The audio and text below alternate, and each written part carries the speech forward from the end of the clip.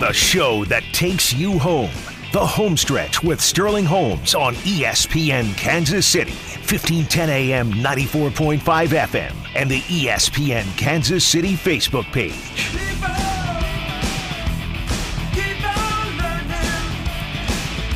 Welcome to the Homestretch, ESPN Kansas City. It's Sterling Holmes live in studio on a nice Thursday afternoon.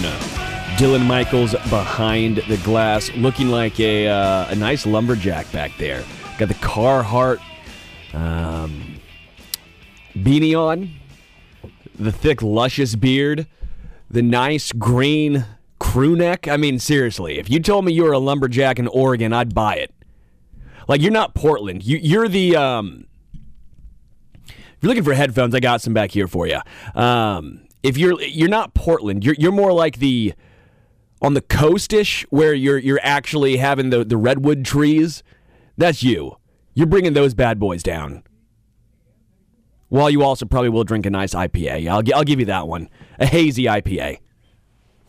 We'll be playing back the interview I did with Matt Derrick yesterday. I did a fun interview with Matt Derrick over on Sports Radio 810 last night. I want to play that back on this show today. We hit on a plethora of topics. He was driving back from the Combine last night, but we got a lot of really good in-depth analysis from Matt, and I feel like, you know what?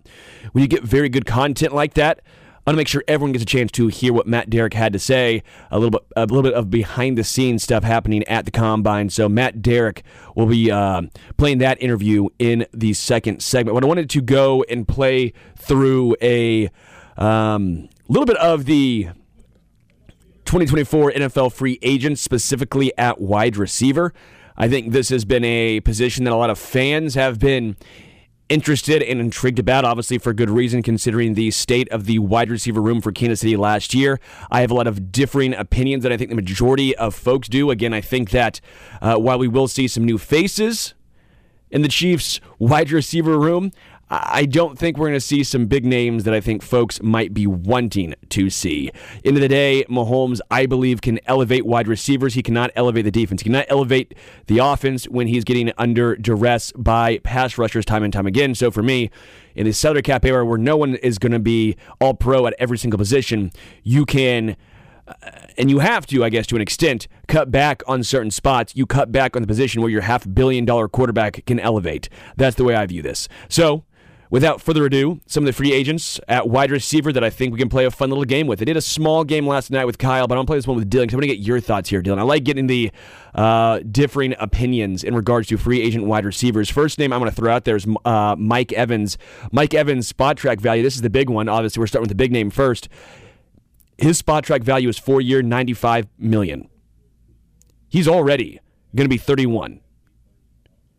You giving Mike Evans 4-year, $95 million? I mean, we can't. Exactly. Yeah. Okay, yeah. Yeah, there's no way we can give him that money. So no. If you want Chris Jones to be gone and Jerry Sneed to be gone, then there sure, go ahead. Exactly. So this is my talk I like to have with folks is this is not Madden. Yes, you can move and kick the can down the road, and then you end up like the New Orleans Saints. At some point, you have to have a concession somewhere. So as much as I would like to see Mike Evans, as much fun as it would be to see Mike Evans, that's great and all. What about the defense? You're now just pulling all your resources from the defense and trying to put it in one dude who's going to be 31 in his first year in Kansas City. Not to mention the next couple years in Kansas City. Again, I'm just trying to paint the entire picture here. A couple of other guys that I think are kind of interesting. One name, I don't know how to value what he brings, Odell Beckham Jr. Big name, not a lot of production. Decent last year. He's 31 right now. I don't think he brings back a lot, but also, would you be surprised if Odell Beckham Jr. couldn't get more than like $8 million a year saying, I'm not playing, I'm just going to retire? Because I could totally see that from OBJ. No, I could see it, for sure. So I don't know your thoughts on OBJ. My thoughts are, hey, it's fine if you're taking like a 1-year, $6 million contract on a veteran. Because again, I think a veteran wide receiver of this kind of class, not the $23 million per year guys, but the $4 to $8 million a year type of guys. Maybe if you want to get for the 2 for 22s, almost like an MVS type contract, I can get there. Mm-hmm. But with Odell Beckham Jr., if he wants to take a 1 for 6, 1 for 8, I think I would at least entertain it. Yeah.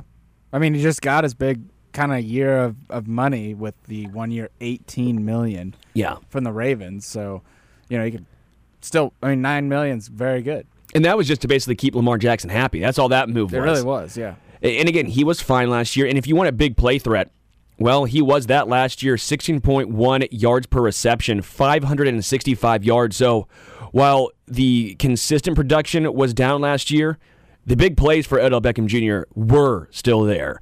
Again, not saying this is the way I would go if I were Kansas City. Again, he's an older wide receiver, but he's one that'd be intriguing because it would not be a long-term deal. Next name that I find fascinating is Curtis Samuel. I don't know your thoughts on Curtis Samuel, but doesn't that feel like a very Chiefs move right there? It does. It does. I can't remember when he was last available, but I remember thinking about him or McLaurin being a good Chief. He's 27, going to be about 28 when the season starts. His market value, according to SpotTrack's 3-year, $34 million, so 11.5 a year. You're talking an MVS contract, basically, is what they have SpotTrack for him, for a guy who's been, in my opinion, more consistent. I would like to see, if this holds true, that's the kind of guy I would give the MVS contract to. Again, I get people are going to be upset that it's not the big names. It's not Michael Pittman. It's not Mike Evans. It's not a trade for one of the legitimate wide receiver ones in the NFL. But I think Curtis Samuel will elevate the wide receiver room a lot more. I think you can count on him a lot more than an MVS, right? That's the way I view this. Tyler Boyd. Would you take no at Tyler Boyd? Just completely out? Nope. Doesn't matter, yeah. What's the reason behind it? Because if we're going to take a Bengals receiver, his last name needs to be Higgins or Chase. I'm not going to take the third best, receiver they have that's basically, past his prime. And, yeah. We have enough wide receiver 3s on the team. Sure. Wide receiver 2 at best. So, no, you don't want to waste your money on that. Yeah. Tyler Boyd's market value right now is 8.7 per year, 3-year, $26 million is his SpotTrack number. He is 29 years old, but as you mentioned, he seemingly is on the decline. You look at what he did last year, felt like, he's been going down. 2018, over 1,000. 2019, over 1,000. 2020, 841. 2021, 828. 2022, 762. Then last year, 667. And by the way, last year, they needed him to step up, and he played in all 17 games. But he didn't help when Jamar was injured. He didn't help when T. Higgins was injured. He never stepped up. Guys like Trent Irwin stepped up at times more than him. That would make me concerned. He hit free agency at a bad time for his career. He's on the downslope. I wouldn't hate that particular contract, but you would have to understand that Rashee Rice is wide receiver 1, and you would have to draft a guy. He would still have to be your third option if you're Kansas City. Couple names I'll rip through just to get your thoughts on quickly. Cedric Wilson from Miami. Kendrick Bourne, who I think Daniel Harms was actually pretty high on as far as one of those cheaper tertiary guys. Me too. I do like that. I like that Harms was thinking that way because he's a pretty solid little player. I mean, he is... Before he went to New England and basically was, that might as well be Siberia as far as football is concerned for wide receivers. But he was a pretty good little player. He had he led the 49ers in receiving yards in the Super Bowl, right? Yeah. He's an interesting guy. I was originally like, dude, no. But when I saw what the contract, again, according to SpotTrack, is, again, these aren't always right, but I think they're a good jumping off point, right? Kind of like PFF. 3-year, $14.5 million, so $4.8 million per year. I would give Kendrick Bourne $4.8 per year. Again, he's not this massive needle mover, but last year he really stepped up before the injury, right? Only played in 8 games, but averaging over 50 yards a game with, if you looked at who was throwing him the rock, very impressive. His first year in New England, 800 yards. I mean, he's more in line with what I think you probably expected MVS's production to be like, right? If you expected MVS to be a wide receiver 1, that's on you. But I think we all expected him to be a viable, consistent threat, which outside of the playoffs, he was not. Couple more names to get to. McCole Hardman, I guess, actually, technically, if we didn't get to McCole. He's 26, going to be 26. He's still 25. He's very young, relatively. his stories that are coming out today and yesterday have made me very nervous. Braxton Berrios, if you're looking for that returner type, which I'm out on. Josh Reynolds, I think, has been a name with Detroit that's been getting thrown around a lot recently. Josh Reynolds, he kind of fits that MVS mold, 15.2 yards per reception last year, 608 yards, 5 touchdowns. Really came on strong. Good for him as far as probably what his contract's going to be because he came on strong late. Outside of what was the playoffs when he was brutal, that game was just absolutely miserable for him. 2 drops in key situations, but he did come on strong late. Hollywood Browns, I'll give you 2 names right here because I think they're possibilities, even if they might be a little unrealistic. Hollywood Brown, Calvin Ridley. I'm choosing. Man, that's tough. Why do you think they're unrealistic? Price? I think price, and for me, based on production, I think Hollywood Brown, you look at what he did. Hollywood Brown had 574 yards in 14 games. Slight concern with injuries for me. But remember who his quarterback was for half a season. Agreed. Size is a concern for me. Yeah. Consistency is a major concern for me. And the fact that he's going to get paid a lot of money is a concern for me. His skill set feels very... There are multiples of his skill set on this current Chiefs roster already. What does he bring outside of being a souped-up McColl? I'm not a fan. My personal opinion. And then Calvin really, just very quickly, he's going to get paid a lot of money. He's already 29 years old. His spot track value is AAV of $17 million per year. Do you want to give $17 million per year for a guy who's 29, who's been not only injured and off the field, but decided, I think people forget, just outside the gambling thing. He took a year and a half off in Atlanta. I mean, he's a year younger than Mike Evans. If you're going to give me one of those two, at least give me Mike Evans then. At least you know what he's going to give you. You have no idea with Calvin Ridley. But I'll give let you take your thoughts on these two guys. I mean, I think that Hollywood Brown's the cheaper one, right? Obviously. He would be, and he's younger. Yeah. That would be the one that makes more sense as far as the Chiefs' philosophy, as far as free agents go. Yeah. Younger and cheaper. So, I don't know. I'd like to see what he would look like in this offense with this quarterback. Because I would love to go back and look at how many times he was open downfield in the Baltimore games. If he could stay healthy, I'd be intrigued. One name I'm out on is Gabe Davis, although, again, he's young, going to be 25. I'm way out on that. Yeah, I think all Chiefs fans kind of are. When Bills fans don't think he's a good player, that should give you some reasoning there. Darnell Mooney's interesting. Darnell Mooney's an interesting name for the Bears. KJ Osborne is a name that I'm somewhat intrigued by for the Vikings. KJ Osborne seemingly always has big catches. And then the final name I want to bring up is Rashid Shaheed from New Orleans. Dude is a lot better than I think people realize. Yep, I think you could steal him. Yeah.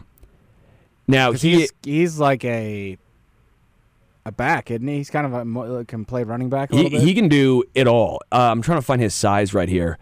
I don't have it. For some reason, it's not showing me his bio. He's 25.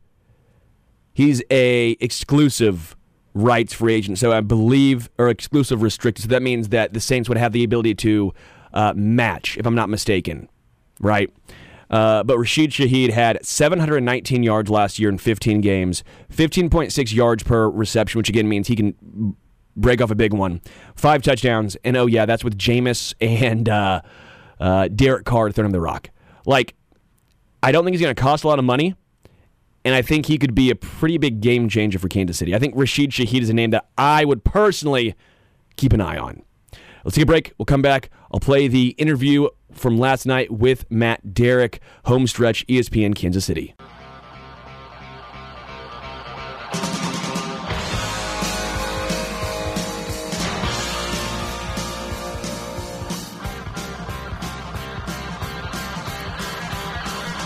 Welcome back to the Homestretch, Sports Radio 810 WHB. Sterling Holmes joined now by Matt Derrick of Chiefs Digest. Matt, how are you? I am okay, Sterling. I told you I thought I would be driving through Columbia right about now, but due to apparently a little highway backup, I'm not quite there yet. Oh, bummer, dude. Are you driving, or are you stuck in just bumper to bumper right now? We are moving. It was bumper to bumper there for a moment, but we are moving. But I was getting through it by, just going through some power ballads. Oh, good. What were you crushing, dude? Please, Cinderella, I'm assuming. You know what? Cinderella was on the playlist. But this was a playlist. It was not my playlist. I imported it from someone else, and I need to ask your question. Yeah. Because Toto, Africa, is that a power ballad? No, that's yacht rock. Ooh. I mean, it's a great song, but I just wouldn't put it on a power ballad list. But it was on there. Yeah, no. By the way, Rosanna and Hold the Line are much better Toto songs. Okay, don't get me going about Africa compared to those two absolute bangers from the band Toto. But Africa, come on now, that's not even close to a power ballad. I wouldn't think so. Although Rosanna was also on the list, and I did listen to Rosanna because that was when I was 12 years old. It was one of my favorite songs. Yeah, as every 12-year-older should have that as their favorite song. Yeah.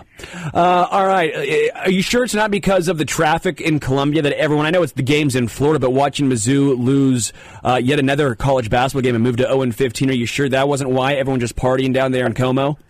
Oh, did they lose again tonight? Oh, yeah, but only by 9. Only by 9, though, to Florida. Come on. Oh, please tell me we at least had a lead in the first 15 minutes of the game. Ooh, they were down 9.5, so I don't know about that. They only got outscored by 2 in the second half, though, Matt, so some positivity. Oh, there's a 15-minute stretch of every game where that team looks like it knows what it's doing. It doesn't last. Yeah, you're right. 15 minutes is about all you get. Sean East had 20. There you go. There you go. Man. I mean, kind of like the Chiefs, just too many drops. No hands. No hands on that team. All right, let's talk Chiefs to make us feel better, although this might not make the Chiefs organization, maybe the Hunts feel any better, as the survey came out. Basically, the grading system of all 32 teams, the Chiefs come in 31st, even with them having Andy Reid coming in as the number 1 ranked head coach in the NFL. This survey is done by players, more than 1,700 players around the NFL. That is up from 1,300 last year participated in the survey. The survey took place between August and November. I will also point out, according to J.J. Watt, just to try and give this thing a little bit more credence, J.J. Watt said in meetings when they hand out voting sheets, the two taken most seriously that he has seen has been team captains and then the NFLPA ownership facility report card. So apparently a lot of players take this very seriously. What was your initial reaction when this came out? Pretty much the same as last year, because last year was the first year that they had done it like this. And NFLPA kind of originally intended it to be kind of a free agent guide, that let teams kind of know what they were walking into when they go to other teams. And, and last year the Chiefs were 29th in this survey, and this year they were 31st.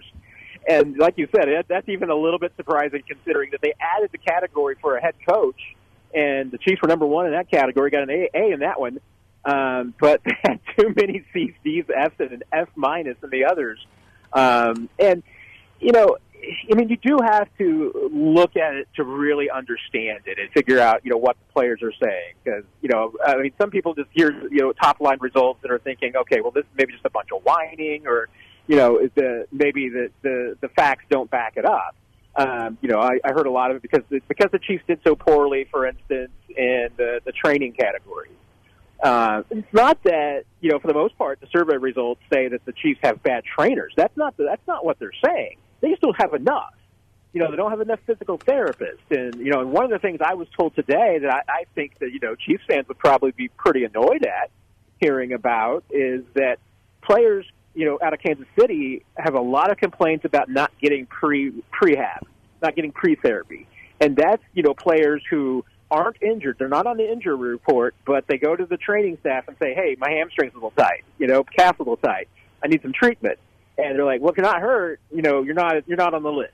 So, but that comes back to, once again, not having enough staff, not having enough resources, and, not putting enough money into the rooms. And, question's going to be if it motivates anything. I mean, the NFLPA has said that they've seen some changes after last year's survey, and they've seen some teams respond. Obviously, Chiefs didn't respond a ton. Now, they did, I think, in some areas, because, one area that they improved significantly was travel. And that was something that, I was told that one of the things that the players complained about last year was that they, there weren't any, and there weren't very many first-class seats, especially for the bigger players. So, you had defensive linemen and offensive linemen, the big guys, sitting in, coach in the back of the plane. And they've changed that. I mean, and part of it was the team said it was COVID, that they'd gotten away from using some of the bigger, the planes and everything, and they were using different planes, and that was why they didn't have as many first-class seats. They changed that, and and if you saw what the Chiefs took to Germany, I mean, that was like the nicest jet on the planet. So they actually did a lot better in that one question this year than they did last year.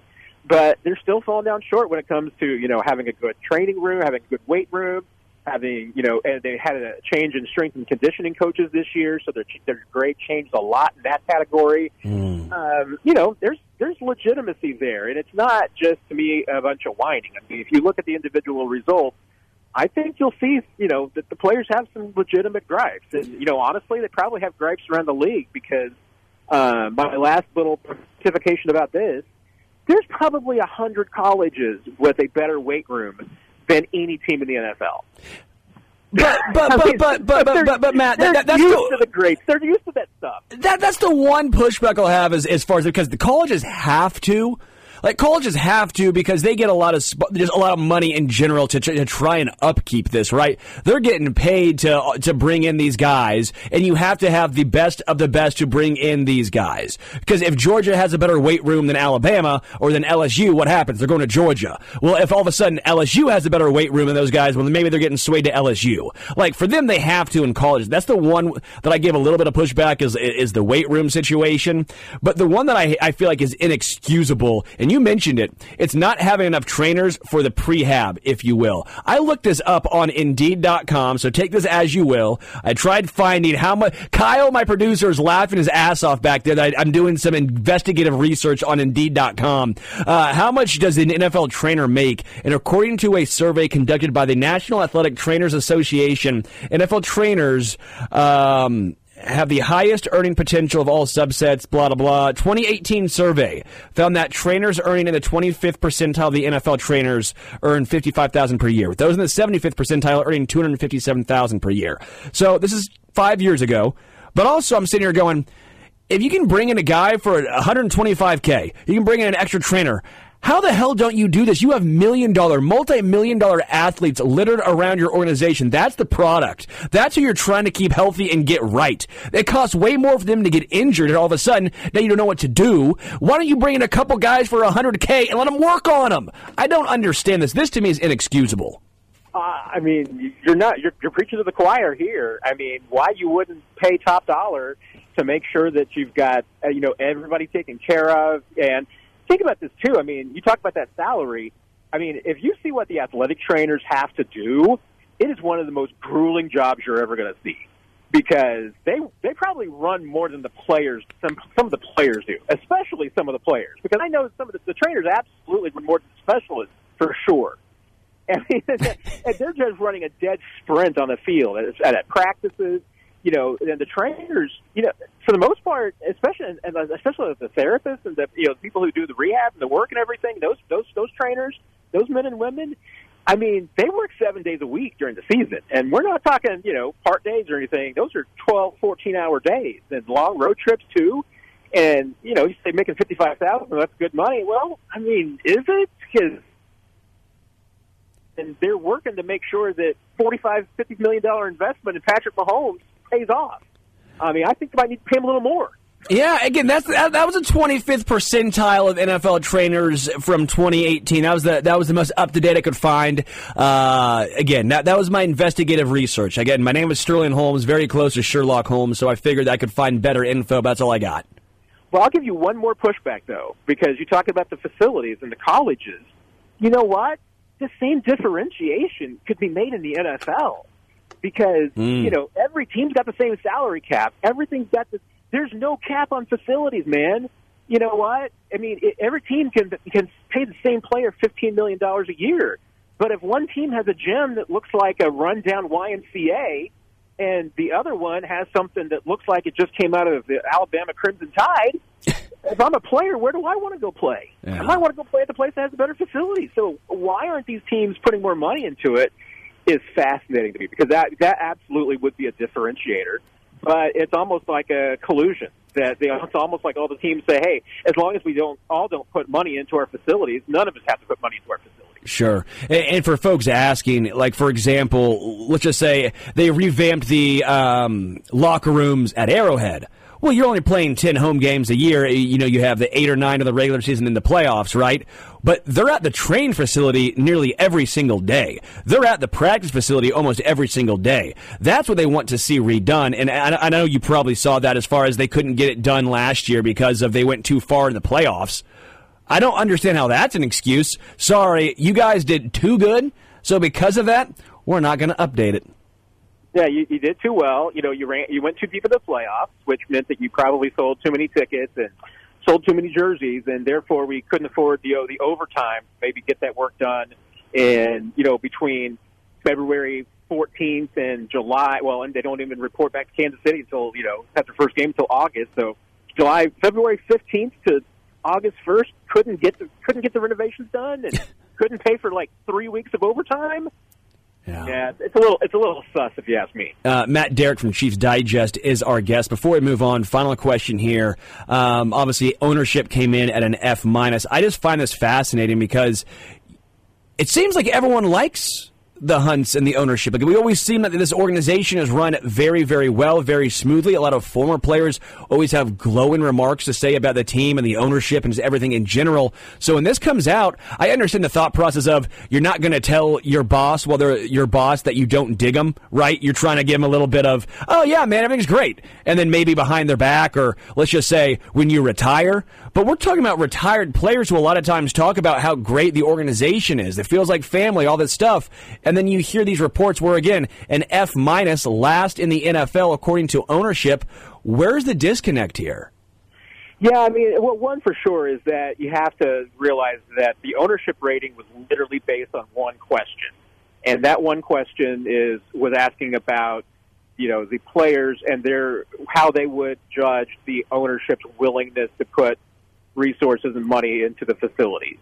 And it was literally the only question on ownership. And, and had the Chiefs not been in the situation that you just mentioned, like, hey, they were promised a new locker room and then they didn't get one and all they got were new chairs, might have come out a little differently. And I'll push back because I saw a headline from a local news organization that I won't throw under the bus, but they said that, the Chiefs were ranked one of the worst organizations in the NFL. No, I mean, that's not what the survey was measuring. This survey was just merely measuring, the facilities that these teams have. It's not measuring how they treat the players. There is like treatment of families in there, but even that is, really just like daycare and, whether or not they, how they have daycare during the week and on game days. I mean, that's literally the only questions that are in there. It's not, whether they, what kind of benefits they offer or what they do for families outside of that or how they treat their employees or anything of that nature. Even the coach, rating is really just based mostly on, whether the coach listens to the players, whether he's willing to, listen to the locker room, those kind of things. I mean, so they're very specific metrics. It's not like they're measuring the entire organization. So I think you have to look at what these categories actually are, what it covers, and see that there's a reason why the Chiefs can win, but still come out very poorly in the survey. Sure. So you're saying take some of this with a grain of salt is what you're trying to. And I'll throw one more thing out there. We can move on. But one of the things that's been consistent in that survey from both last year and this year is that players in the Kansas City locker room feel that there's a tiered system when it comes to rehab. And that not everybody has the same rehab plans, and not everybody has the same treatment plans, and not everybody has the same diet plan. And I think that even, and some of it makes sense, but at the same time, when players see that, when they see and they know that Patrick Mahomes gets a trainer to work on him almost every single day and nonstop around the clock to make sure he can play, yeah, I mean, you make sense because Patrick Mahomes is the franchise. Yeah. But if I'm another player and I'm like, hey, I got a sore hamstring here, and I'm being told, nope, no room for therapy for you today, I'm going to be ticked off. So we need a Rudy situation to happen. Well, and the funny thing is that, because I had someone, I was talking to someone earlier today that was, saying, well, one of the complaints that the Chiefs players used to have was that there weren't enough cold tubs and hot tubs in the locker room. And they put new ones in about 4 or 5 years ago. That's like one of the only areas that the Chiefs did really well in the survey. Well, that was one of the questions that they were like in the top 10, I think, in the league in that category. Well, I want a hot tub. So if they want to put a hot tub in my house, I would give them an A+. I don't care about anything else. I don't need anything else. 82% of the team, I think, says they have enough hot tubs and cold tubs. There you go. Well, that's all that matters, right? I mean, for me, that would sway me, Matt. Matt Derrick of Chiefs Digest is our guest as he's driving back from the Combine in Indy. You were there for a couple days. What was your big takeaway?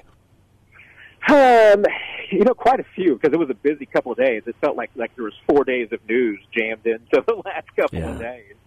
But I think that, just parsing between the lines with Andy Reid and Brett Veach, it's going to be interesting to see how things unfold with this team as far as, retaining their own free agents and how busy they are going to be with even going after some external free agents. There hasn't really been a lot of buzz about anything other than L'Jarius Sneed and Chris Jones. And, if the Chiefs are able to keep them both, that makes sense because there's not going to be a room for much else if they keep both Sneed and Jones. Now, in the last 24 hours, I think you would say that it's sounding more and more like maybe the Chiefs have a better chance of keeping Chris Jones and less of a chance of keeping L'Jarius Sneed. And if that's the case, Chris Jones would take a lot of cap room, but there'd still be room for some other things. But, one of the things that Brett Veach, said to us in our conversation with him yesterday off the podium, that, maybe not everybody has heard, but, he said that it really kind of glossed over a little bit about free agency, and said that, hey, really the top priority is, retaining the key free agents of their own that they want to keep. And then, after the draft, then you kind of they'll step back and sit back and kind of look and see what's out there. Certainly kind of prepping you for maybe looking into those waves of free agency down the line of looking for the bargains, looking for the guys who maybe got overlooked. Certainly the Drew Tranquils, the Mike Edwards, the Donovan Smiths. Those might be where the Chiefs are really mining free agency.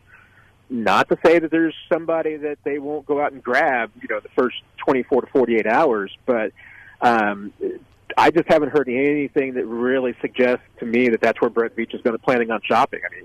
It seems like he's going to be looking at the later waves of free agency. And that might be especially true now that everybody's got a lot more money to spend than they were expecting. Yeah, and I've kind of gone with that new mantra of it feels like everyone just thinks the Chiefs got a lot more money to spend. No, the entire NFL did, which means more of these teams who are trying to compete, who might think they're one spot away, might overpay for some of these elite guys, which makes the Chiefs it might make it even harder for them to get some of these top-end wide receivers that I think a lot of fans are clamoring for. In regards to L'Jarius Sneed, give me a percent here. Percent he's back, percent he's gone. I'm probably down to percentage gone about, I would say 40, but I'm going to, I'm going to tweak it down to like 38%. Precise. I just feel maybe a little bit less confidence than I did a few hours ago. So, and I don't really know. What the Chiefs what their plan is here. Part of me thinks that, especially from hearing what people around the league think that L'Jarius might get and what his value is, both as a just in currency and as a trade possibility. I don't think I would be worried if I'm the Chiefs that if you have to trade him that you're not going to get the value that I think fans would hope for. What do you think it is? You look at the market because remember, we're only a year away from a 28-year-old Jalen Ramsey going from the Rams to the Dolphins for a third-round pick. And you ask most people around the league who's the better corner, a 28-year-old Jalen Ramsey or a 27-year-old L'Jarius Sneed, they're going to pick Ramsey. And I don't necessarily agree with that, but I think that's still the perception around the league. L'Jarius is still really overlooked, I think, and there's obviously, there's concerns about his knee, and so anything that gets done with him, medicals are going to be a huge part of that, and making sure that they're comfortable with it. But, the trade value for a corner just isn't what I think a lot of people believe it should be. And there may be just a disconnect also in how much L'Jarius thinks that he's worth on the open market. I mean, that might be a reason why the Chiefs are letting him shop, because if it comes back that maybe there's not a team out there offering him as much as the Chiefs, L'Jarius might come back and say, hey, you know what? You guys had a pretty good deal. Let's take it. Then again, there might be somebody that blows him away, and he's like, that's just too good for me to turn down, and the Chiefs move on like they did with Tyreek, and they just try to get the most that they can. But that would be my concern, is that if you think you're going to get a Tyreek kind of haul for L'Jarius Sneed, I just don't see it coming. Yeah, I was hoping for a second, more likely a late second. That was kind of my thought process, but that was a very nice rebuttal kind of the Jalen Ramsey for a third. I mean, I don't know how you argue that again. 1 year older, but Jalen Ramsey was still a very, very good and kind of regarded as maybe the best cornerback in football still at that time. That's a good comp right there. As far as what his value would be contract-wise, do you have any numbers that you think are realistic for him? That's kind of thing that the numbers that you were hearing at the combine that people around the league thought that L'Jarius might get, 3 years, 45 guaranteed, 45 to 50 might be a really good deal. Now that pales in comparison to Denzel Ward that, with Cleveland got the big deal, and that was like 4 for 72 with practical guarantees. That's a big disconnect. Now, why is that? Well, Denzel Ward was 24. L'Jarius is 27. I mean, that's one of the things that's working against him, and that's why I just don't know if he's going to be able to get the value that he thinks he can get, because teams are going to exactly think that. They're going to say, hey, wait a minute, we're not buying 24, 25, 26, 27. We're buying 27, 28, 29, 30. And those are 4 entirely different years for a corner. I haven't heard what the Chiefs are offering. I wouldn't be surprised if they were in that ballpark as far as an offer goes, because that's what the league, I think, consensus is. But we know it's Sterling. You only need one team to go nuts, and you get one team that says, "Hey, wait a minute, we think L'Jarius Sneed's worth $20 million a year, and here's $60 million guaranteed." That's all it takes to get a deal done. Yeah. Matt Derrick of Chiefs Digest is our guest. Chris Jones now. Confidence level of him getting a long-term deal done with Kansas City. I feel like, for me, Chiefs need Chris Jones. L'Jarius Sneed is a want to me. I think the Chiefs need Chris Jones. Where do you think the Chiefs lie in regards to bringing him back long-term? Yeah, that's a really good point, and I think you've made it excellently. I do think that's probably the difference between the two players. I'm not saying that either one of them is replaceable, but you take L'Jarius Sneed out and you look at how the Chiefs could revamp that corner lineup, and it's not as good, but you still feel okay. You take Chris Jones out of that defensive line, and you got some serious concerns and questions. It goes from AC/DC to the band Crocus real quick.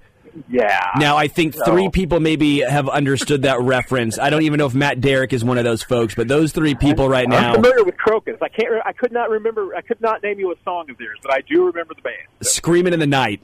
Long Stick Goes Boom. They had an entire album where they basically just try to rip off of AC/DC. It's hilarious. Long Stick Goes Boom's on that album. Everyone listening right now, sorry I'm off topic. This is what I do. Briscoe is leaving 810, so someone has to take up the randomness, so I will bear that cross. Crocus, Long Stick Go Boom, listen to it, and tell me that's not AC/DC cover band. I will. As soon as we're off the line, I'm going to go hit it. All right, so back to Chris Jones, actual Chiefs talk. So yes, where do you land on if he's back or not? I'm going to go. I almost want to be bullish and say like 60, but I'm going to have to back it down from there. I'm going to go like 52%. I think it's better than the 50-50, but not much better. I think a big part of it's just going to be how much Chris is involved in his own negotiation. If he's really active and gets in a room with Brett Veach and his agents, I think there's a really good chance the deal gets done. I think that's how things got done last year. Once Chris kind of got into the room with Brett Veach after week 1 and that loss to the Lions, a deal got done really, really fast. I think if Chris is involved and he gets what he wants, I think that's a hard decision. I don't begrudge a player, especially in Chris's spot, because this is probably his last opportunity to get a big deal. And if the Chiefs, obviously they weren't willing to go to the mattresses last year for him. They weren't willing to pay him what he wanted on a long-term deal. So the question is, how far apart were they? If they're $5 million apart per year on a 4-year deal, it's $20 million. I don't know if I'd walk away from $20 million. I always say, Matt, even like $2 million, even if we're talking about a single season, $2 million. I know these guys are getting paid a lot of money. Have you ever seen a $2 million house? I have. Yeah. Just imagine that, saying, you know what? No, I don't want that. That's very hard. I think you have to put it into things that people can try and realize how much this money we're talking about is that they're leaving on the table. Imagine $20 million. Have you seen a $20 million home? I don't think I have. I'm just sitting here going, it's easy for us to say, but dang, in the moment, I don't know if I could do it. If someone just showed me here, Sterling, this is what you could have. Now look at this over here. This is what you're missing out on. I would be swayed so easily. Well, but, once again, hey, everybody's different. And, hey, maybe you want to have a $2 million house for yourself, and you want a $2 million house for mom, and your kids are going to need $2 million houses, and you want to make sure your grandkids have $2 million houses. Well, you can't do that, on Trump change, Sterling. You're going to have to need $32 million a year to get that. I don't want to leave one of my great grandkids out. One of them is going to feel left out. Everybody has different priorities. And, and Chris really hasn't come out and said flat out, what he wants. But I think from covering him over the years, I can definitely say, Chris Jones loves to win. So even though he's just like any player, too, that, money is respect. Money is a measuring stick to see how you stack up against the competition. And he's got that, too. There's no doubt. Patrick Mahomes has got it. He doesn't mind having the biggest contract in the league because that tells him that he's the best and he's winning. Yeah. Chris Jones wants that too. And players do see that as a line of respect. And sometimes you just have to get close to their number for them to feel the love. And I don't know. And maybe I'm being swayed by the things that Chris said at the parade, which, and I think, I can't remember who pointed out earlier. Maybe it was on Soren's show when I was driving over listening. And sometimes, Chris just says things. Yeah. So you have to take that with a grain of salt. But can we get Chiefsaholics lawyer to see if it's a binding contract of him saying that on the stage? Hey, if you can hold him to it, that'd be great. But I know the Katz brothers won't let you hold him to it. No.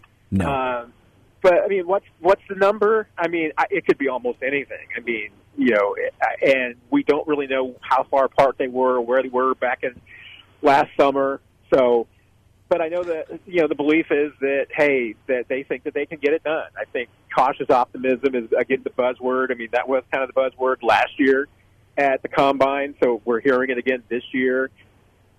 That's probably about the right way to be. Now, if the Chiefs come in and they're not at the same place they were when they parted ways last year, maybe it won't go well. We really don't have a sense for it because, as Brett Veach said, they're going to really have their first conversations this week, and that'll be the first one since September.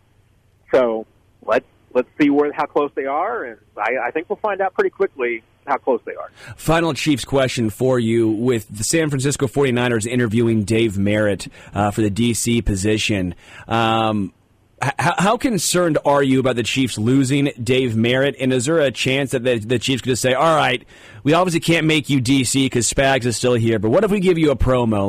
Let's call you the assistant defensive coordinator, with a title addition and a pay raise? Or is that just not going to be enough to keep a guy as talented as Dave Merritt? You bring that up, and it's a great question. the real challenge with it is that, you've also got a couple of other guys on your staff who want to be the defensive coordinator, and you got to try and make everybody happy. Mm-hmm. Now, I think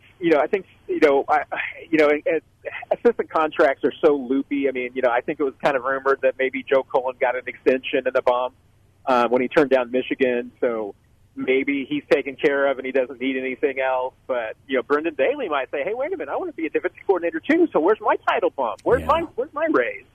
But I think you have to do it. Now, I think, Dave has been pretty clear that he'd like to stay in Kansas City until his kids are finished with high school. And, he's got, I think his son that's the quarterback is going to be a senior next year.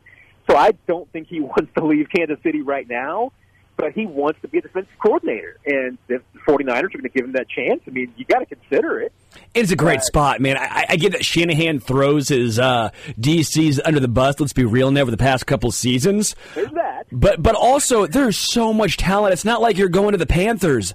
It's not like you're going to a dumpster fire. Now, it's a kind of double-edged sword, because if you don't look incredible, if you merely look good, all of a sudden people are saying, well, why don't you look like you're the best? There's pressure that comes with that. But if you can use that talent, which I think Dave Merritt is capable of, I mean, San Fran's not a bad gig. But if you were going to make a list of the people, and I know people, not players, but the people who are, could leave the organization this year. I mean, if you were going to say, hey, who has the most wins probability added for you? Who has the best EPA here for you, Sterling? I'd probably put Dave Merritt at third on the list behind Jones and Snead. Yeah. And if you want to go for a three-peat, I mean, you need Dave Merritt. Yeah. So I would say if I'm Brett Veach, Clark Hunt, and Andy Reid, I'm saying, hey, Dave, here's some money. Wait for a better opportunity to be a defensive coordinator. We'll take care of you for this year. Then let's see what happens. Yeah, I don't know. There's a better opportunity though. This is one of those rare ones where it's a great team who's looking for one, not some horrendous team that's looking for. Although I will say, coordinator's a little different than head coach. Obviously, as you saw the Eagles last year, right? A team that was in the Super Bowl, they completely revamped. Obviously, it was bad, but at least there was some opportunity there. Matt Derrick of Chiefs Digest. Make sure you check out all his work, ChiefsDigest.com, as well as follow him on the X at Matt Derrick. Before I let you go, are you stopping by Booch's in Columbia? I did not. I have already blown through Columbia. Oh, man. Well, now you got to hit the McDonald's in Concordia. That's the best McDonald's in the world. I will stand by that. Ooh, I mean, it depends. I mean, on a long drive like this, I don't know if I can make it to Concordia. I would usually have to stop at Boonville, but I will say, I mean, that the bathrooms in Concordia are better at that McDonald's. Yeah, I'm telling you, that McDonald's is primo, man. It takes you back to the 1960s, of what I imagine McDonald's used to be. Yeah, Concordia's a great stopping point. It is midway between Kansas City and everything. Boonville's a little close, but since this case I was coming from Indianapolis, my last stop was in, Wentzville. So, there you go. Yeah, I mean, if I need a stop, might be Boonville, but no. I mean, otherwise, you are correct. Concordia is the correct answer. Matt Derrick, get home safe. Always appreciate it, man. Appreciate you, Sterling. Take care, my friend. We'll take a break. Come back. Homestretch. Sports Radio 810 WHB.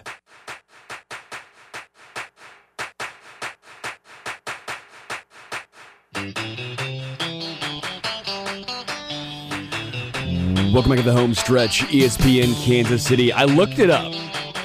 Exclusive rights free agents are players with fewer than 3 accrued seasons but are not under contract for the following year, yet they remain under team control even without a contract. Does that make sense to you? Because, kinda, not really.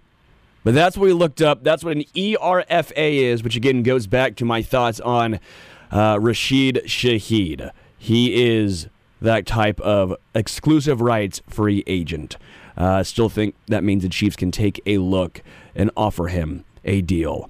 All right, don't hate me, everyone. I think an interesting one here is the Jets okay Zach Wilson to seek a trade. Please don't hate me, everyone.